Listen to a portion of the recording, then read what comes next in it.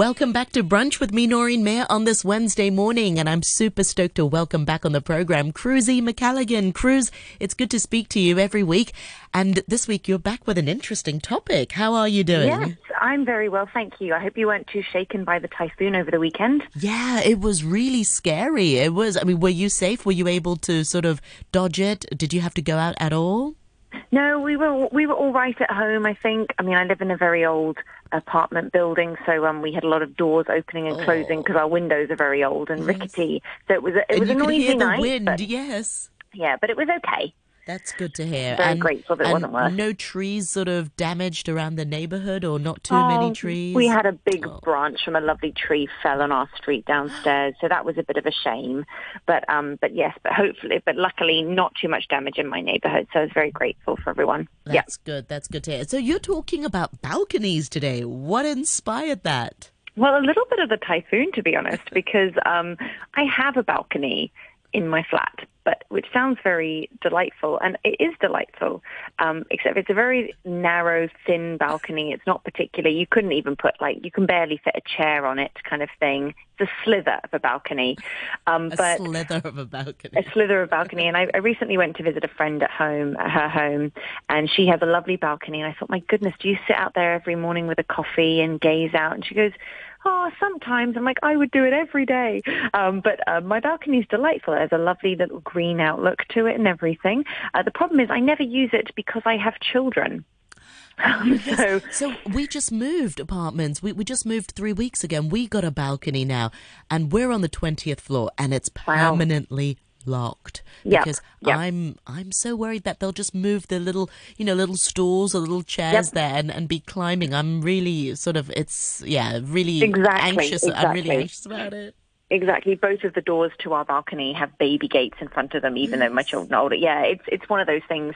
But the reason I mention it is because with the typhoon that happened over the weekend, we were like, oh yeah, the balcony. We should probably check all the stuff on the balcony. So we did have to do a bit of a quick whip around and make sure the various dying plants in pots that we'd forgotten about were secured, for example, and anything else we'd dumped out there in the last couple of months that we'd also just put it away so it wasn't going to blow around. So I was thinking about it a little bit, and it made me a little bit sad that I don't use the balcony more.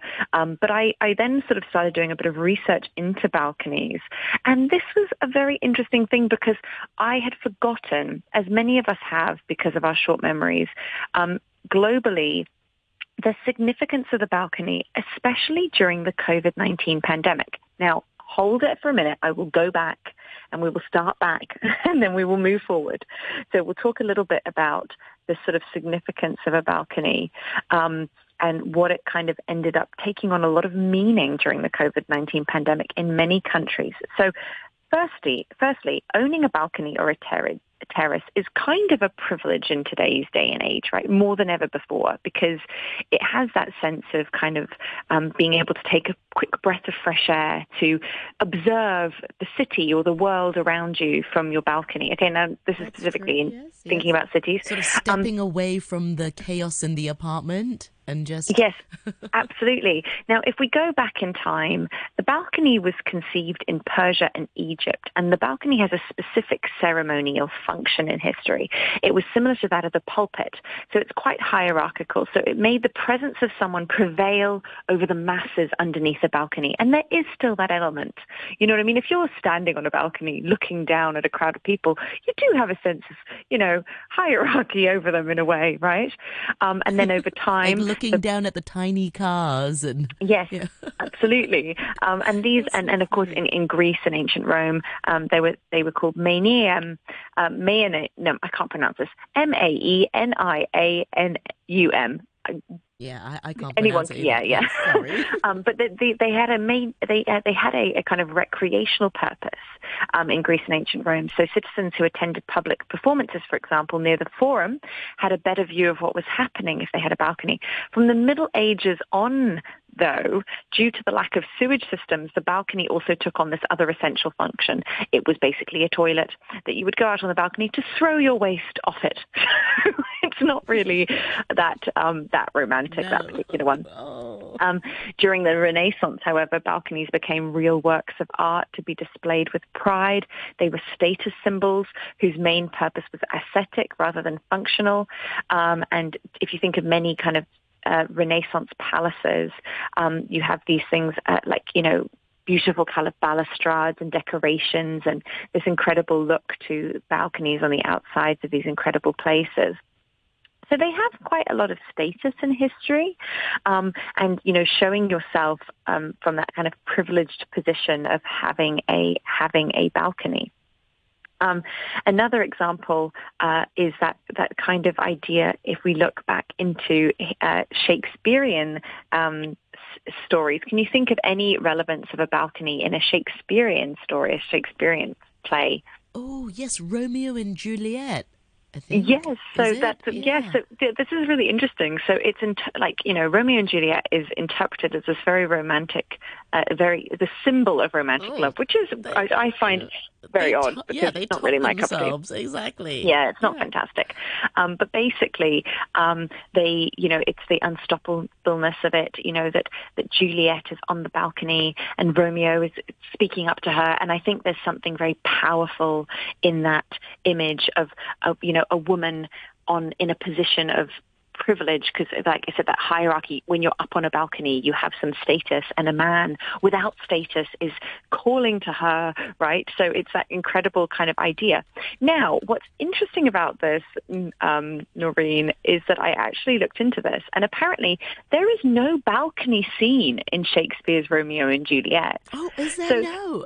So despite where did that come from? Yeah, so even though the traditional staging of the play depicts Romeo courting Juliet from her balcony, there's actually no mention of the word balcony in the play. He actually writes, Shakespeare, that Juliet appears above at a window rather than placing her on a balcony. Wow, I don't know why. I just always think there's so many balcony scenes in Shakespeare plays. Yes, so I think a director had a vision, went with his vision, and everyone followed suit. And people say that this is actually an example of something I'm going to have to do an audio column on in the future called the Mandela effect. We're not going to talk about that today, but the Mandela effect is an observed phenomenon which occurs when a large percentage of the population remembers a significant event that didn't actually happen. Wow. Okay. Yes, I look forward to that one. Yes. Yeah. So I'm gonna have to do something on that because that would be a fascinating thing to do. The Mandela effect. A column on that. Was there a balcony scene for Hamlet as well? There was. I should really remember. The ghost that appeared and said he was killed. I don't know why. I feel like there's so many balcony scenes in Shakespearean plays. Well, maybe that's what happened. Maybe they thought a director used it for Romeo and Juliet, and everyone thought that's delightful and powerful. Let's use it for Hamlet. Very visual. Let's use it for everything. You know what I mean? So it's quite a fascinating thing, the balcony and what it represents in that way. There's also this is interesting as well. So there's also a Spanish verb, balconier, which means to watch closely from a balcony without taking part in what is happening.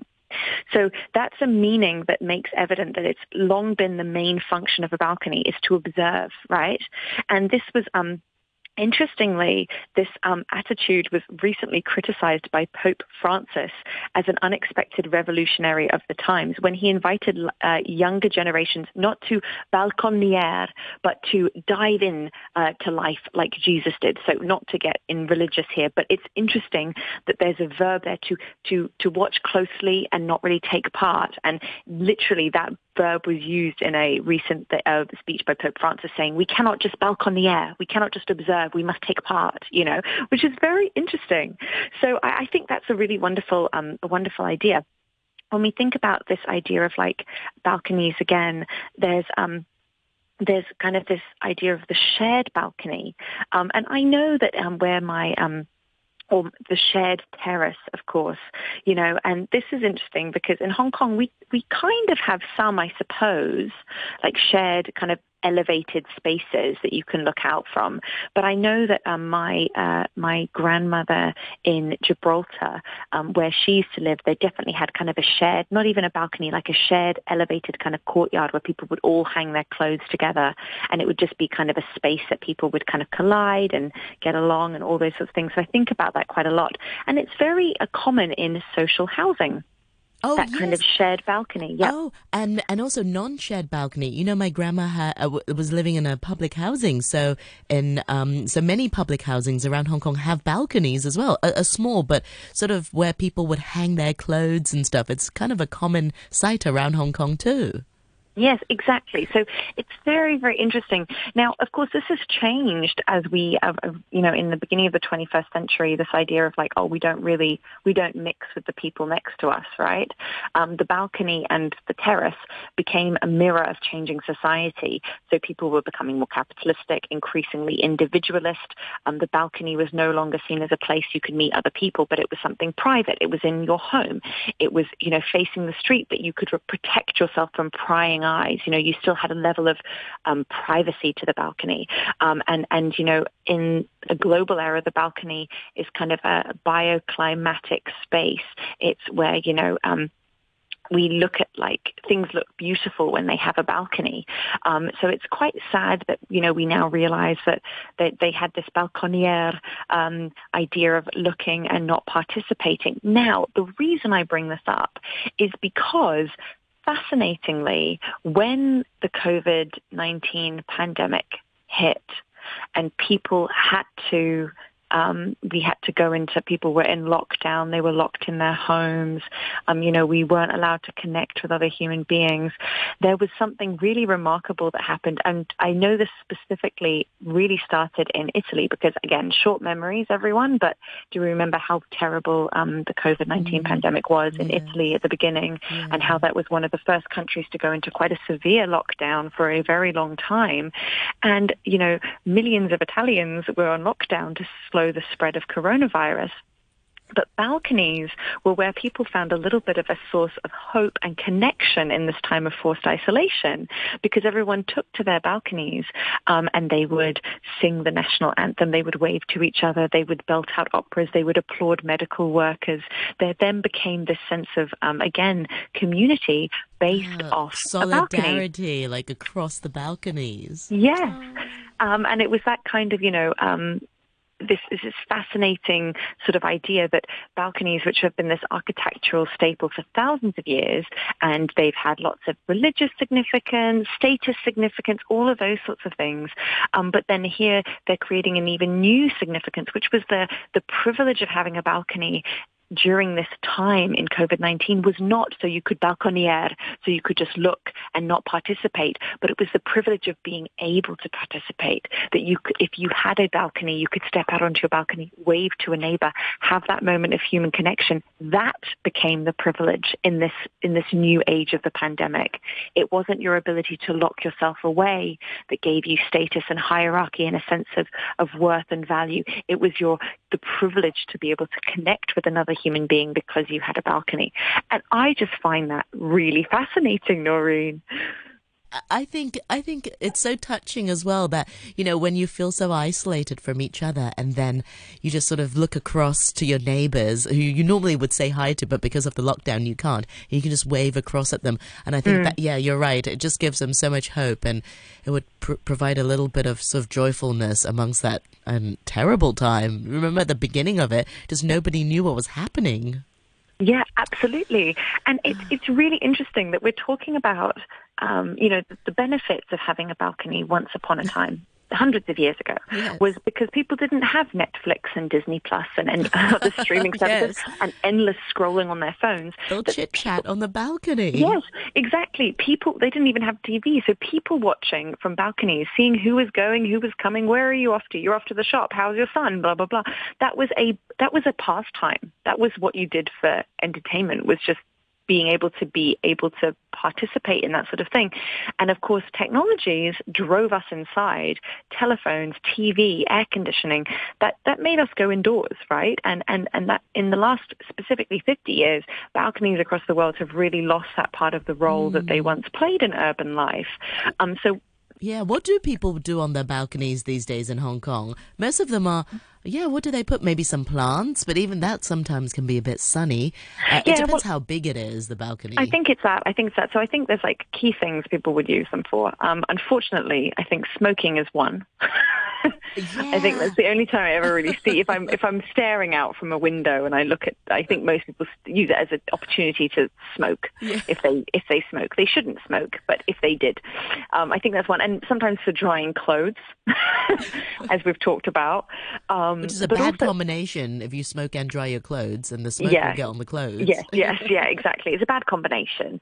But I think it's that again that importance of now we're realizing like that, you know, it is quite space is a premium, right? And it was interesting because I was definitely looking into these types of balconies, I think in Malta, called like Maltese balconies, where they're kind of, they're very distinctive. You should have a look at the images. They're quite beautiful, kind of ornate sort of external things, but they're kind of encapsulated balconies, and and people have written about them a lot, and they're like, wow, this is amazing, this beautiful architectural thing. I'm like, yeah, people in Hong Kong do that all the time for the square footage. You know, like people seal in their balconies. Like, I don't need a balcony, I need another 2 inches of bedroom space. Yeah.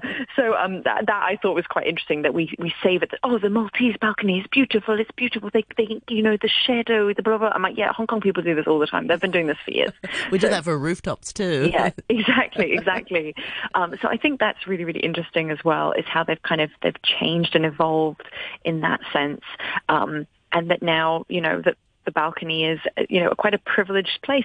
And I have to say, I do miss that. I do miss that, that moment that you have as someone because I absolutely think that you should keep your balcony sealed off if you have young children, 100%. But I do know that there have been times in the last few years, especially in winter in Hong Kong, when it's not like, or autumn, when it's not so stinking hot, when one of my favorite things to do when my children are out of the house and it is safe is to open the balcony doors and be able to walk in and out from and this is me talking about 20 centimeters of balcony foot space, but that ability to walk in and out, have a cup of coffee, look down on the street, look out, it does give you this feeling. Yeah, I've made it. Yeah.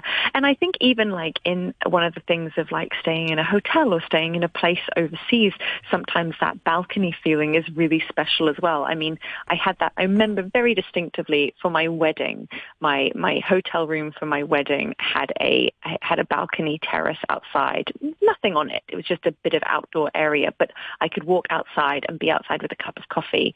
And I remember waking up on like 5 o'clock in the morning for my wedding and looking over with my cup of coffee and seeing my husband was doing the same thing in his bed and his balcony and waving to each other and being like, oh, hello, good morning. We're both out here on our balconies. Yeah. Oh.